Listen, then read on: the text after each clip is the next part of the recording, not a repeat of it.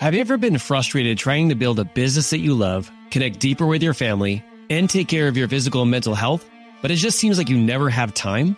In my search for those answers, I found out that there are 3 very specific things that family-driven entrepreneurs do in order to excel in it all. If you're someone who's interested in learning these 3 things, we have a free upcoming training that you can register for so we can share these 3 things to help you succeed faster. Check out the show notes or go to modernleadership.us/workshop. This is a limited time workshop, which will be recorded just in case you can't make it live. Thank you for being willing to lean in and continue to grow.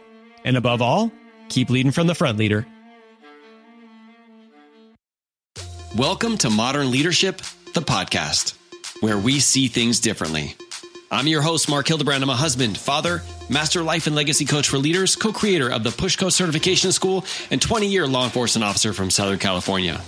Once I realized how leaders looked at things differently, I was able to lead myself to a 100-pound weight loss, lead more effectively in my police career, create a successful business, and a better connection with my family that was more aligned with the legacy I wanted to create. Now, this podcast is for ambitious, high-performing leaders who want to create more, but refuse to do so at the cost of the other important areas of their life, including their family and their health. People who are willing to see things through their modern leader lens. If that's you, welcome to Modern Leadership. Let's go. Did you know that thinking that success is up to you may actually be holding you back? Now, I get why you would think that, especially with everybody talking about taking extreme ownership, and I actually agree with that advice. It's just that when we go to the nth degree, that we start to run into some problems here. Let me give you an example. Let's say you're trying to get healthy, and so you have this plan of going to the gym and eating healthier, only you can't get yourself to do it. So you try time and time again, using the same tactics, using the same mindset, and for some reason you cannot seem to succeed. And then it starts to become like, maybe this isn't even possible for you.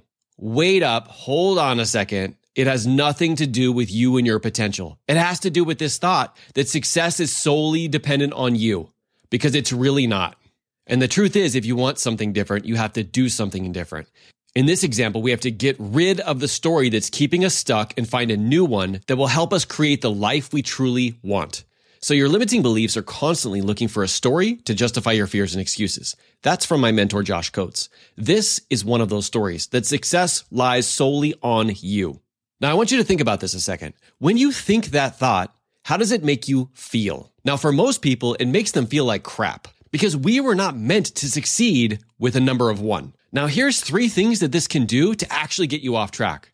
Number 1, it makes you feel like you have to go at this all alone. Number 2 is it makes you feel like your situation is different than everybody else's. And number 3 is it makes you feel like a failure if you have to ask for any help. Now, don't worry, because I want to help you find a story that's actually going to help fuel you. I'm going to give you 3 different stories. I want you to lean into the one that gives you the feeling that gets you to show up on a level that you want to show up as. Story number 1. The more help I have, the quicker I can get success for me and my family. This one will help you realize that in order to speed up this process, asking people for help, especially people who've been able to succeed in this area before, is a very powerful way to speed up the results for you. Number 2 is there's been people out there who've been in this situation before, and they have the roadmap to get through it. The smartest thing that I can do is ask for help, so I don't have to take the long route and go through the pain myself. Story number 2 actually attacks this more logically, so if your brain is more logic-based, this one will help you out. Now, story number 3.